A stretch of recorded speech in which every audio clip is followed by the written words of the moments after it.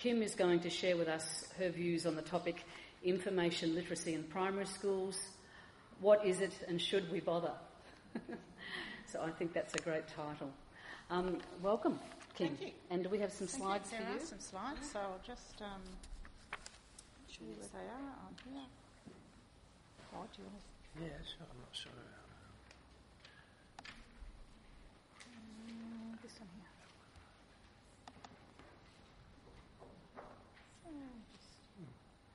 So Should be okay if we go like that. thank you. And just with the on. Yep, just with the arrows. Just with the arrows? Okay. So good afternoon, and thank you for inviting me, Sue, to speak to you all about information literacy. When I started to think about information literacy and what it meant, I started reading, and I don't know if ever you've typed information literacy into Google, but you will get a million things. And I thought, this is exactly what I teach, or I say to the students not to do. And I thought, it's actually what I did. So, and often we do that, even when I had a COVID vaccine, and straight away I typed AstraZeneca, how long before I need to have my next vaccination. And the things that came back were weird and wonderful. So in this world, if even we as adults get confused by the information that we get when we're searching, how can we possibly teach the children how to make good decisions about the information that they collect? So, Di Ruffles actually wrote in the FYI Spring edition of 2020 that the goal of school libraries was to develop information literate young people who are responsible and ethical participants of society, and that we should be aiming to encourage and nurture lifelong learning skills, curiosity and a love of reading in our students. And I really think that that's, for me, one of the vital things of my role. That's what I want to do. I want the students to be interested in learning, and I want them to love to read. And I think that if I can have them have those values, then I'll be doing a good job, I think. So if we're trying to develop information literacy and skills, it's really important to know what we're actually trying to do. So we need to have an idea of what we mean by the term and why it's important. And then we need to think of actually how we're going to do this for the students. So in 1974, that was the earliest reference I could find to information literacy, and it was someone called Paul Zurkowski. And he first suggested the idea of information literacy, and he framed it as the ability to use information tools to mould information solutions that address the problems of individuals. And I think that still, when I was speaking before about I had an issue about wanting to know how long I need to wait before I have a next vaccine, I need to mould the information that I get back to make sense for me to solve my information needs. So I think that's still pretty good a definition. But this Chartered Institute of Library and Information Professionals, you'll be surprised it took them 2 years to come up with this definition for information literacy, and I'm sure we could have come up with it much more quickly than 2 years. I don't know what they were doing for 2 years. But they see it as the ability to think critically, make balanced judgments about any information we find and use. And it empowers us as citizens to reach and express informed views and to engage fully with society. And I think that all of us would agree that that's something vital that we need to help our students to develop these skills. So, in a world of information and disinformation overload, it becomes increasingly imperative for all of us to be able to critically evaluate the welter of material that comes our way. So I certainly was overwhelmed by the information that I got when I typed a search into Google. So, when planning what I'm going to do with the students who I teach, I think it's really important to go back to the curriculum documentation. And I know that Heather today spoke about the Australian curriculum. If you're a Catholic or a state school, you'll be using the Victorian curriculum, but they're very, very similar, the Australian and the Victorian curriculum. So the Victorian curriculum, it has 4 capabilities, but the 2 that I think are concerned with information literacy are the critical and creative thinking and the ethical capabilities. And I think that they're really important when you come down to trying to teach information literacy. The Australian curriculum also has capabilities. They've got 7 capabilities because we have, in Victoria, we take 3 of the capabilities and just embed them into the language of the curriculum for each subject. But they also have a critical thinking and an ethical understanding segment of it's embedded in the Australian curriculum as well. And so I feel that when I'm talking, especially if I'm talking to leadership in my school, that it's important to ground what I'm doing is something that's actually in the curriculum, written in its explicitly stated by CARA and VCAR. So, what does a critical and creative thinking capability from VCAR, what does it actually say? So it says that we aim to ensure that students develop understanding of thinking processes and ability to manage and apply these intentionally. And I think the word intentionally is really vital when you're looking at trying to teach information literacy, because you want them to actually think about what they're finding and how they are going about finding and creating new information and thinking critically about it. Skills and learning dispositions that support logical, strategic, flexible and adventurous thinking. Sometimes I wonder if I really develop adventurous thinking in my students, or, you know, there's sometimes that, I don't know if you have it, but I sometimes have it, that feel the need to shut things down as well instead of having them go off. And I really have to say to myself, no, you need to have them exploring and developing their ideas. So you also want them to have confidence in evaluating thinking and thinking processes across a range of familiar and unfamiliar contexts. So I think that we really need to develop critical and creative thinking skills. So the ethical capability. When people first started to talk about information literacy, I don't think we thought so much about the ethical implications of what we do with students. But I think that this is all vital. So if you think of a student, Heather was talking about using TikTok today, or copying and pasting from the internet, or anything like that, that involves thinking about the ethics of what we're doing. And I think that we want our students to grow up to think about ethics and to be ethically correct, I suppose. But we want them to analyse and evaluate ethical issues and recognise areas of contestability, because not everything is going to be clear-cut.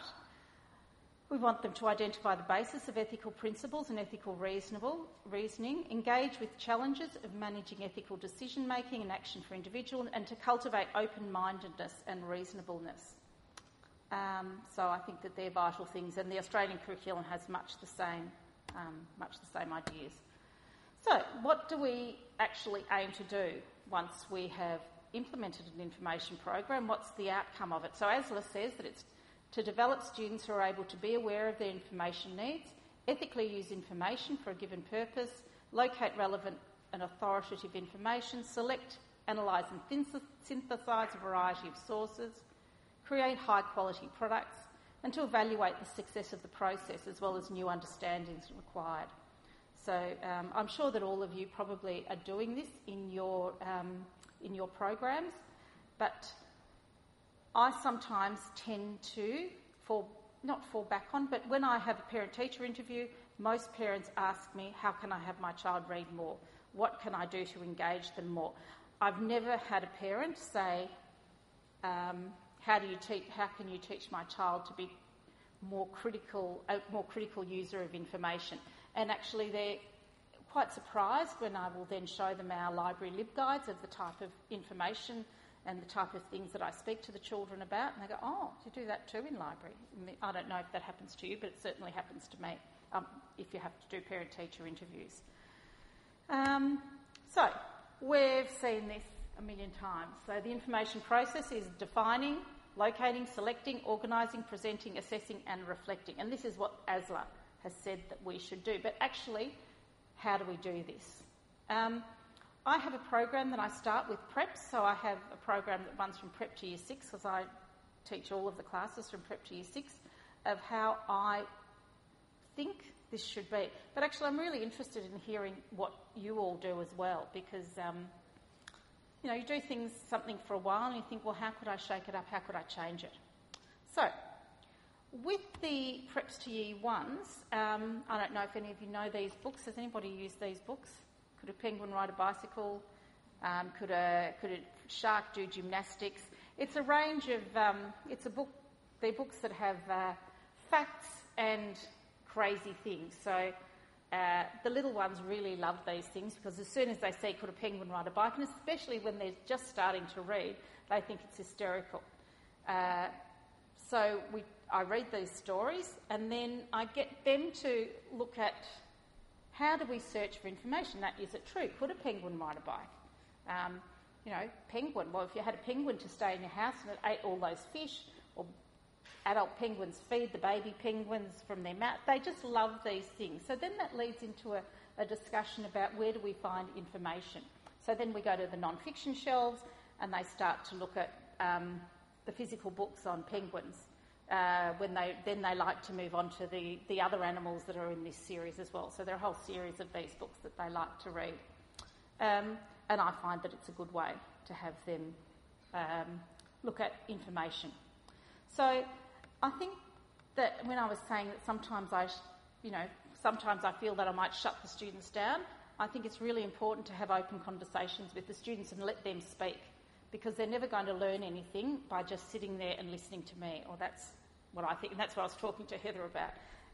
And we were talking about, I've got a 3.5-year-old granddaughter, and I like to listen to what she says and to validate her ideas as well, and I think that's really important, and I don't know if we do enough of that in schools, because we're so busy trying to get through a curriculum or trying to have students reach certain benchmarks or read the right books or do the right things.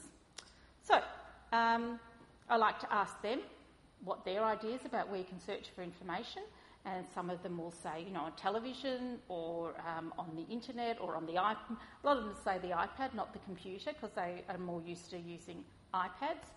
And then even at this stage we discuss whether a source is reputable. Like, how can we trust this information? And I think that this is really important for 5-year-olds, 6-year-olds, because I think last Sunday I read in the paper about a 10-year-old child who'd had social media for 3 days, and the mother took the iPad away at the end of the day and found someone was Snapchatting all this pornography. So, she felt terrible, and I think we need to help students or help children to decide and talk about these things as well, because if something like that happens to a child, they obviously will feel bad. They might want to talk about it because they'll feel embarrassed. We need to have them talk. So, and that's, what's reputable. Is it reputable when somebody pretends to be someone else? Is it reputable when people are talking about a computer game and then send you a picture of their penis? Is that a good thing? No, it's not a good thing.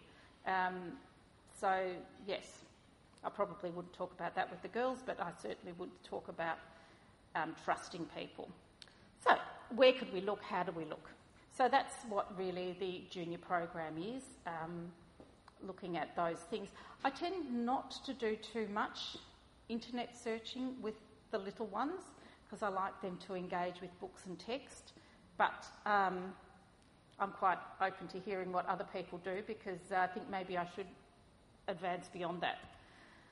So, with the Year 2s, I think it's important that they know how to use a book, and this I might sound really old with this, I don't know, but I know that we're a Prep to 12 school, and we have girls who are doing Year 12 history, and some of them, they're doing ancient history. They get a book and they look at it, it's this thick, and they're looking for a particular person or a particular time or in history or a particular event, and they just look at the book as though to say, well, where am I going to find it?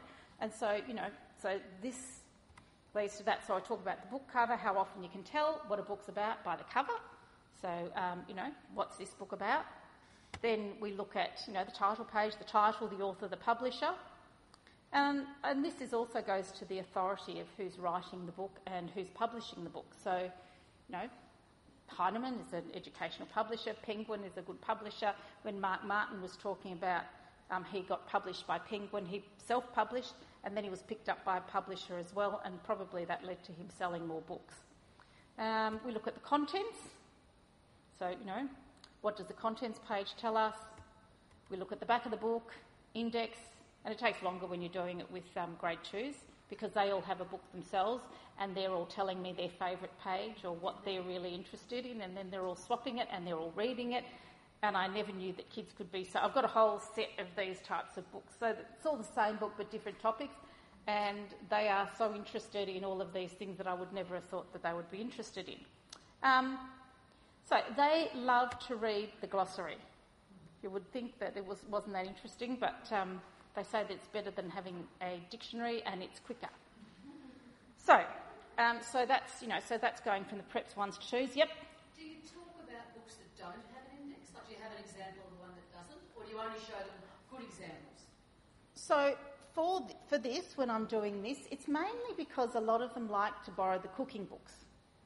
So they love cooking books, but they don't want to read all the recipes. So if they want to make chocolate cake or something like that, then it's really good for them to go to the recipe. But that'll be something that I include. Things that don't have indexes, how do we use them? And it's more difficult, of course. Yeah, because, how do you use it? How can you possibly use that book? We just have to read all the pages. Because, our library's prep to 12 as well, so I deal with senior kids. And, and I'll say to them when they're doing an assignment and they come up and they might borrow a book, and I think, I say to them, you could spend 5 weeks doing this assignment, but would you rather do it in 1 week? And of course, they always say 1 week. So then I say you have to be targeted in your use of finding the information and of if they're using books as well. And, sometimes they still do use books, especially for something when they're doing medieval history. What does a baker do and how do they... So, you're seeing... Is everybody here senior? No, so some of them, they have these same topics that come up. So that's what I do with the little ones. So I like to talk to them about where they get their information, where they think they can find their information, but also start to include using a book. So with the Year 3s and 4s, I don't know if you can see that, you might be able to see, but basically you can see the thing that they have to actually fill something out for me. So this is using online encyclopedias, and I'm really lucky to be in a school that we have access to World Book Online, Britannica Online, we have e-books online. We've got a lot of resources that we can use. So I start them with an online encyclopedia. And then we also talk about why I don't have a hard copy encyclopedia on the shelf. And it was really easy when Greta Thunberg first started to raise her head and all the girls wanted to read about her, and we'd try and look her up in the encyclopedia that was on the shelf, and she wasn't there, but she was straight away in these online encyclopedias. So with the Year 3s, I like them to select a topic of their own so that they're doing the research, so they're more interested. And actually last week I did this with them, and quite a few of them wanted the human body. And I thought, this is interesting because a lot of them have had makeup and all of these things, but the human body, I think, has suddenly become interesting. I know that Year 5s and 6s are always interested in the human body, but the little ones were this time. So they told me that the biggest organ was the skin and all of these things that they were telling me about. So then they have to write down what their topic is, what words they'd type into the encyclopedia, and then I, write down 3 facts. You'd be surprised how many children don't look at those, like even just filling out a form. This helps them to do that because this is what they're going to have to do when they get older as well. So to fill in fact 1, fact 2 and fact 3, but a lot of them put it right up at the top. So we talk about reading and, following the instructions on a sheet as well.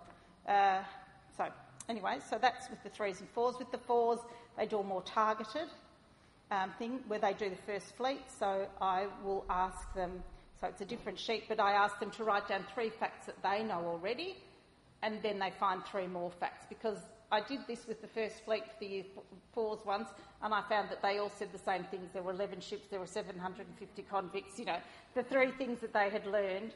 They didn't really have to do any research at all. So anyway, so I like to do this. targeted research, and also to keep discussing with them where they will find information and how they'll use indexes more specifically. Something that is, I always say to the girls, things like in an index, when you have something like 6-12, often they think it's 6 and 12. And I tell them in 1975, when there was the English exam, you're all too young to probably remember that, but in 1975 there was an English exam, the end of year one, and it had something like use cartoons 6-13, and a lot of people use 6 and 13, and there was a big furore because they said, oh, kids can't be expected to know that 6 to 13 means you include all of them. So we talk about things like that as well. So, we do a lot of talking in my classes. So, with the 5s and 6s, it's definitely more targeted. So you'll see that this is the information process. So we go through, step 1, what are you being asked to do? And I find that this is, we've got a wonderful librarian, Kirsty Graham at Loreto, and she does wonderful work with the seniors. And we tend to try and have the same message from junior to senior, so that when the girls go up into the senior school, they're still following that same regime. So it's a habit as well. So we're trying to develop good habits in them. So, identify the key words of your topic, anything you don't know, try and find out what it means, and to look at the specific requirements. And this is also back when the 3s and 4s are filling in that form, or they're filling in that sheet. Remember, you have to read what it says to do.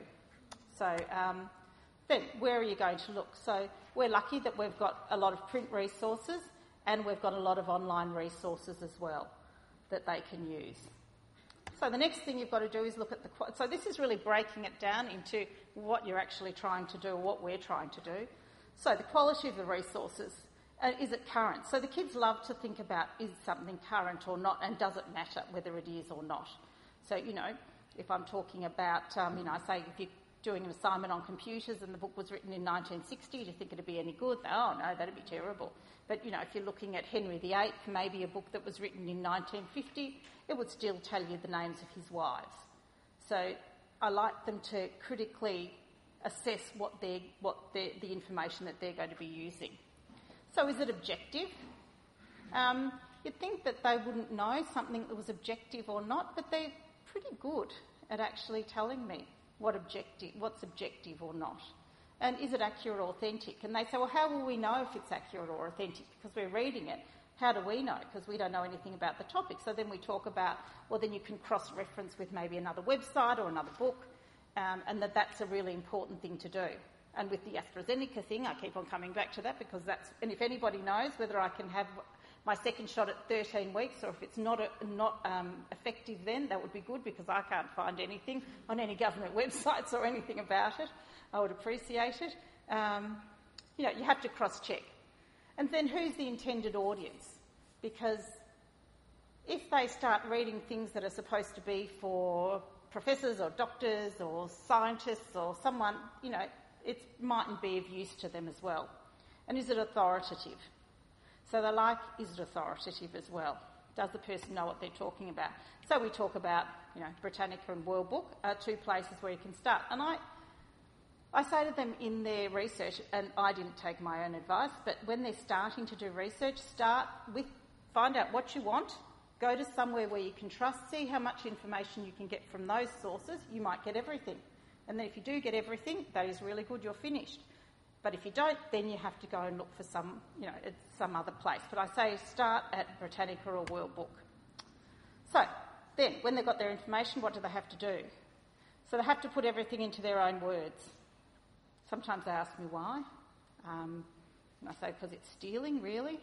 But if they can't think of another word of saying it, they love to say things like, but what about if it says the giraffe has a long neck? And I say, well, that's not really plagiarising because that's common knowledge and everybody knows that giraffes have long necks. So sometimes they worry because we put things into a plagiarism checker and they like to do that too, but then it means that as they're doing their work, the next assignment they do, they email me and say, Mrs. Hauser, it came back with 45% plagiarised. And I say, well, what was things that were plagiarised? You probably just... That was okay. That's not important. But I like them to start to think of these ethical uses of information. And also the idea that they develop their own ideas. Because I always say to them, they're going to be the people who are running the country, so I want them to be clever and I want them to know what they're talking about because they're going to be having to look after me. So, using a bibliography I think is really important as well. And I don't say that it's a way that we're just checking on them. I say that it tells your teacher how much your research you've done, where you've got the information, because your teacher might love to look at where you've got information. And this goes back to what I do with the Year 2s, the title, the author, the year, the publisher. I also do that with the preps as well. As soon as we start looking at picture books, we interrogate the whole picture book, the cover. They love it when there's a dust jacket. I didn't want to say that to Mark Martin, but they love it because we look and then see if the same picture is under the dust jacket. So they love to see if it's the same picture or a different picture. They like to look at that usually the blurb isn't on the back of the book, it's on the inside cover, that they find something. They really like a dust jacket because it's got information about the author on it. It's got different information than from a paperback book. The end papers they love, but we also look at the title page as well. So when the 3s and 4s, I have the 3 4s every week, they have to do a book review, all of them. You have to get up and do a presentation, because I say it's good for them to practice getting and doing a presentation so that they can be confident speakers. And they have to do a certain number of things, but they also have to do the publisher as well. Anyway, and the URL if applicable. So, why do we reference? To avoid plagiarism, to show that you've done research, and to show your teacher how widely you've researched. And then we look at what plagiarism is. And I say that also it can be by accident. They don't mean to plagiarise. And I tell them about when I was in Year 7 and I did assignment on Mount Everest and Sherpa Tenzing, and I thought I did a great job. It had a little book and I thought I changed all the words and everything. And the teacher said, "You just changed the words, but it's the same thing. I know that it was written by someone else." And I was humiliated and embarrassed, and I said, I don't want that to happen to them. So, and even from copying from a friend, they say that that's not plagiarising, but I say it is. We also do note-taking skills in Year 5 and 6 where they have a patch of text and they have to put dot points and then have to fold it over and just write it in their own words. So I think that that's good practice as well. Take notes by hand. It makes you summarise as you go. It also helps them with their writing, because in Year 12 they still have to write their essays, and often they get out of the habit of doing that. So then we look at evaluating websites, and this is really important, I think, for them to start to look at what makes a good website. Because I say if it's cheaply done and it hasn't got a good layout, it might be that the people who wrote it don't really know what they're doing, or they're not really up to date with what's happening with their subject, or But anyway, it's always good for them to have a look at and to think of these things. So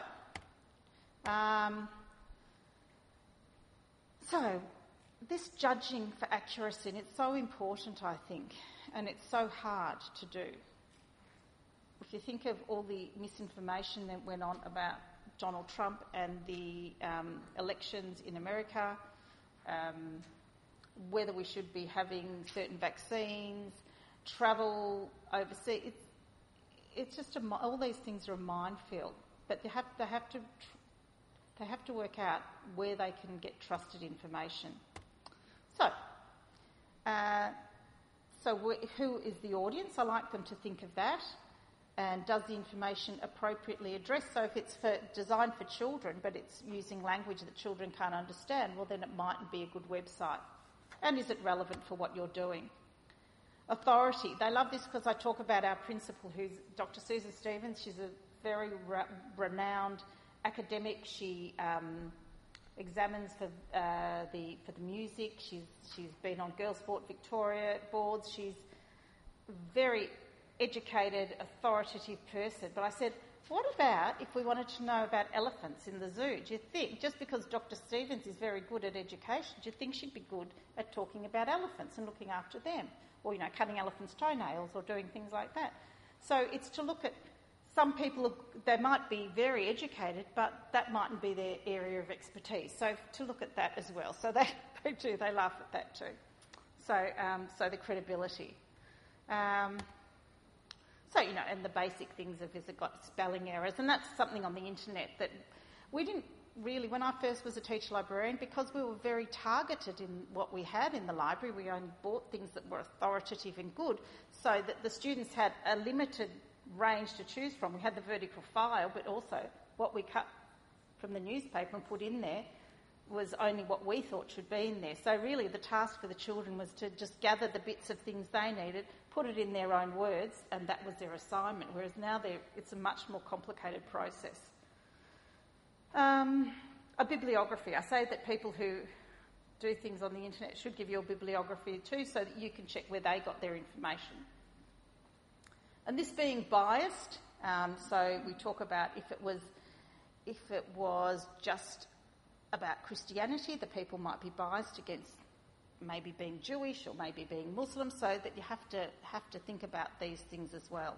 And if it's a personal opinion, it's not wrong to have a personal opinion, but you have to realise that person has got a personal opinion and they're doing something, So if it's the Hawthorn Football Club website, it's not going to be saying, gee, I love Carlton, I love Geelong, and St Kilda's the best team ever. So it's not that it's bad, it's just that they have to be aware of it. Is the information up to date? When was it published? Are the links all working? Then you look at the URL to look at these things. So, and I know that you might think this is ridiculous to do with grade 5s and 6s, but I think it's really important because they're using technology probably more than all of us. So I just look at the .edu.gov.com ones, and then they get to look at, there's this website that, you've probably seen the octopus. You've seen the tree octopus? Yeah, well, this is the same type of thing, buy dehydrated water, and already because they know what we're doing, they're already saying that, why would you dehydrate water? But, they go through all the menus and, find that testimonials, what it really wants you to sell dehydrated water, but it wants you to give them money and they're not going to give you anything back. There are no contact details, so, how are you even going to find them to pay them the money? So they have a good time with that. So again, I stress the importance of using reliable online resources. I give them a bibliography. And then this, I think, is becoming critical. Staying safe online. Am I nearly... Oh, God, sorry. Okay. Oh, okay, sorry. Staying safe online. And I think this is vital. So, this, and I know that I'm with primary children, but that they shouldn't download anything or look at anything unless their parents approve. And I think that at least if their parents have a knowledge of what they're doing, although that child whose parents gave him access to some social media and then a couple of days later she found all that pornography that a man was sending to her child, she had given the child access. So it's just really important that I think the children are aware of these things as well. They can use child-friendly search engines, and we certainly have them on our LibGuide to keep the passwords secret. And I think to engage the parents as well. So the e-safety education, I think that I've done PD through them and I think it's great. And you can also have students doing it and parents doing it as well. So to be aware of these things, I think, is that you start to think of these things because it's really dangerous.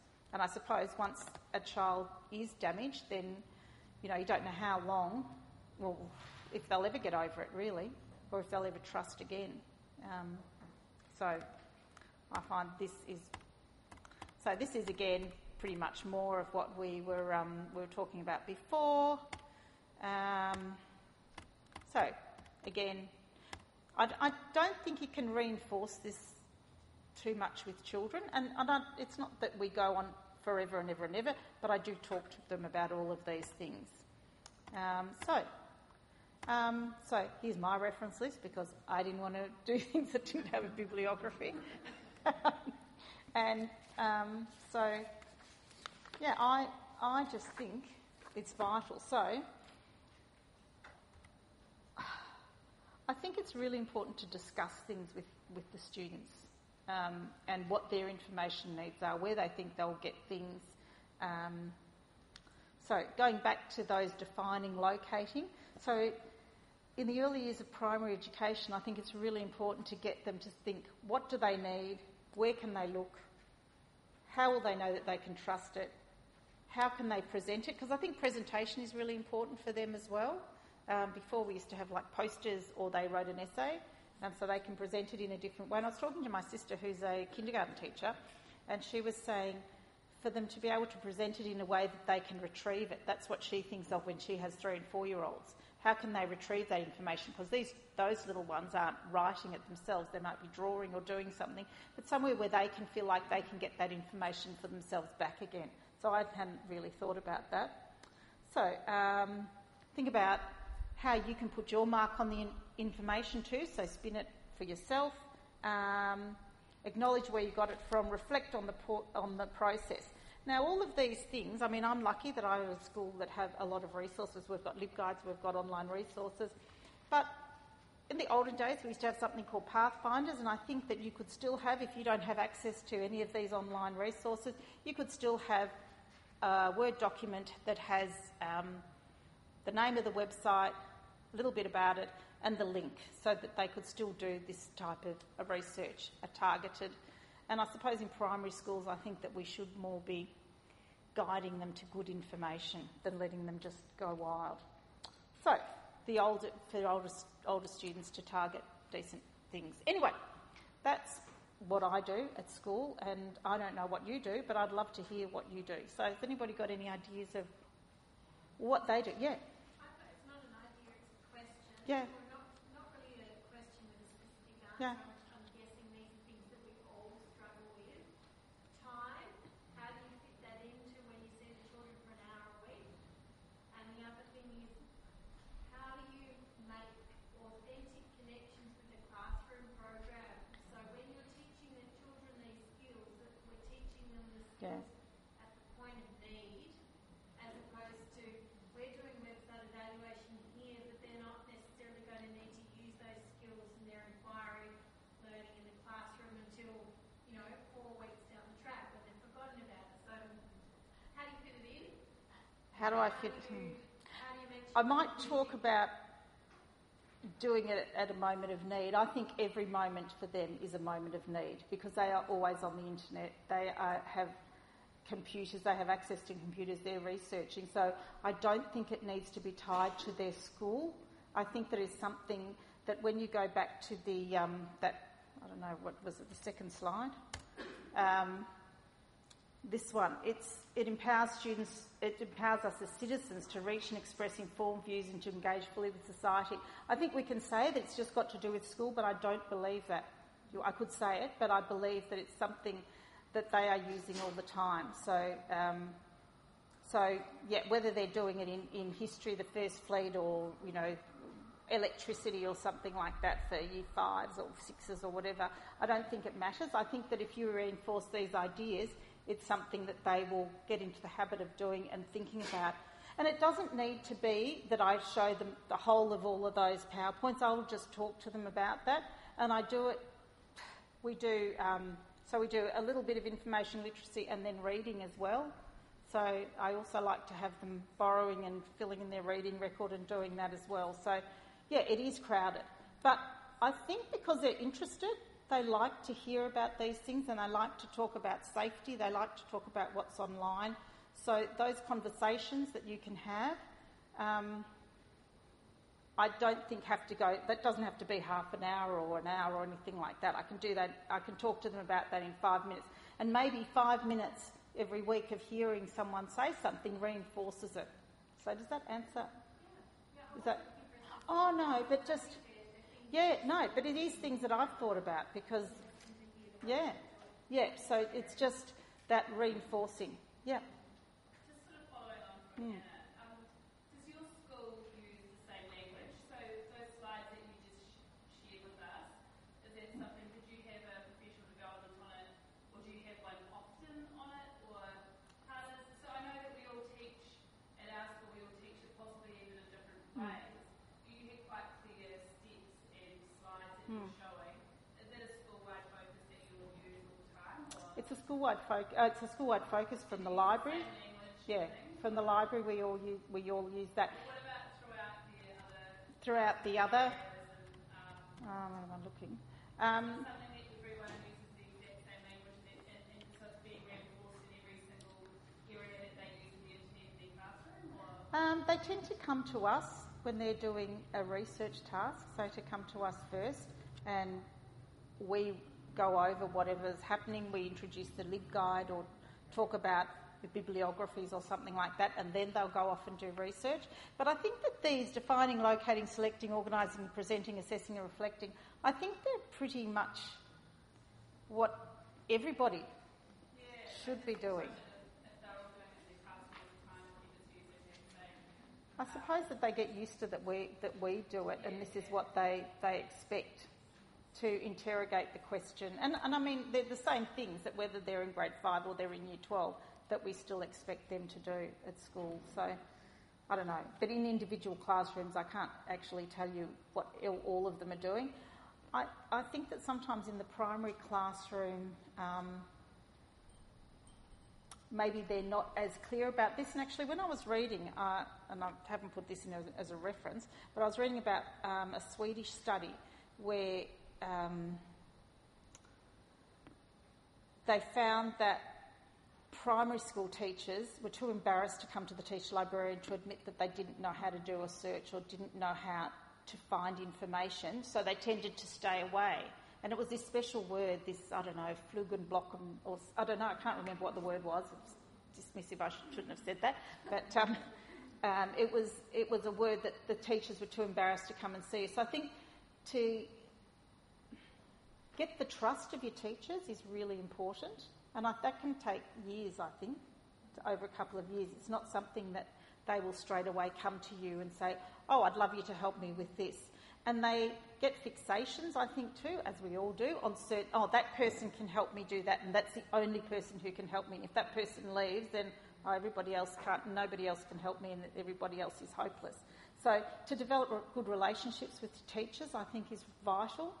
And that's just through saying over and over again, if I say, if you want a LibGuide, let me know and I can make you a LibGuide. And if I say, I've been saying that for 5 or 6 years, and last week, a teacher who'd been there in all that time asked me for the first LibGuide. So it's that repetition as well, and then feeling that you can offer them something. Also, if you're judgmental and say, well, you should do the information process like this, because if you don't do it like this, you're not doing it properly, they will never come. So you have to have good relationships with the staff. Yep. I agree with this process. Yeah. I mean, this is nothing new. Nothing new. Yeah, exactly. And in terms of that, those words are used throughout the school. Yeah. From pre-K to 12. But Yeah. I think, as you say, it comes from the library. It's generated through our library program, Yep. and we follow it through step by step. And we do it, in a scaffold way. So it's very basic. Yep. to begin with. Yeah, like I was with those preps and everything. To Yeah. tie it in with inquiry, back to the first question, Yep. is I teach year 3, 4 and 5. Yep. And one term per year I dedicate to research, and I tie them with their inquiry topic that term. So this term I've been doing in year 5, their topic inquiry has been Gold. more alike than different, more different than alike, or whatever it is, and they're researching other countries in Europe and North America. What countries did they choose? Some of them got random. I was going to say, because that's what... Got to choose. Because mine, France, Italy, Jamaica and Canada or something. How did they come up with those? Nicaragua, and then Nicaragua, okay, that's good. Explain to Yep. me that Central America was Yeah, part of North yeah, America, yeah. and how many Yeah. countries there were Yep. there, blah, blah, blah. So some was random, some they chose. And then we use this process. Yeah. We started with inquiry questions for them Yeah. to generate, and use this process to link in to their information for the inquiry unit. So it wasn't in isolation. Because, as you can see, I'm not young, and I find that when you teach research skills in isolation, it's boring as all get out. Yeah. And it doesn't connect with the kids, and it has No, no meaning because they don't get to use it. But when they have to find something for Yeah. their class and you're giving them the tools to do it, that's when they're going to tune Yeah. in and actually apply it. So yeah. And something that they want to research too. I like to find something they want to find stuff out about. Yes. Can I just suggest too? Yeah. Yeah. Good. Yep. When I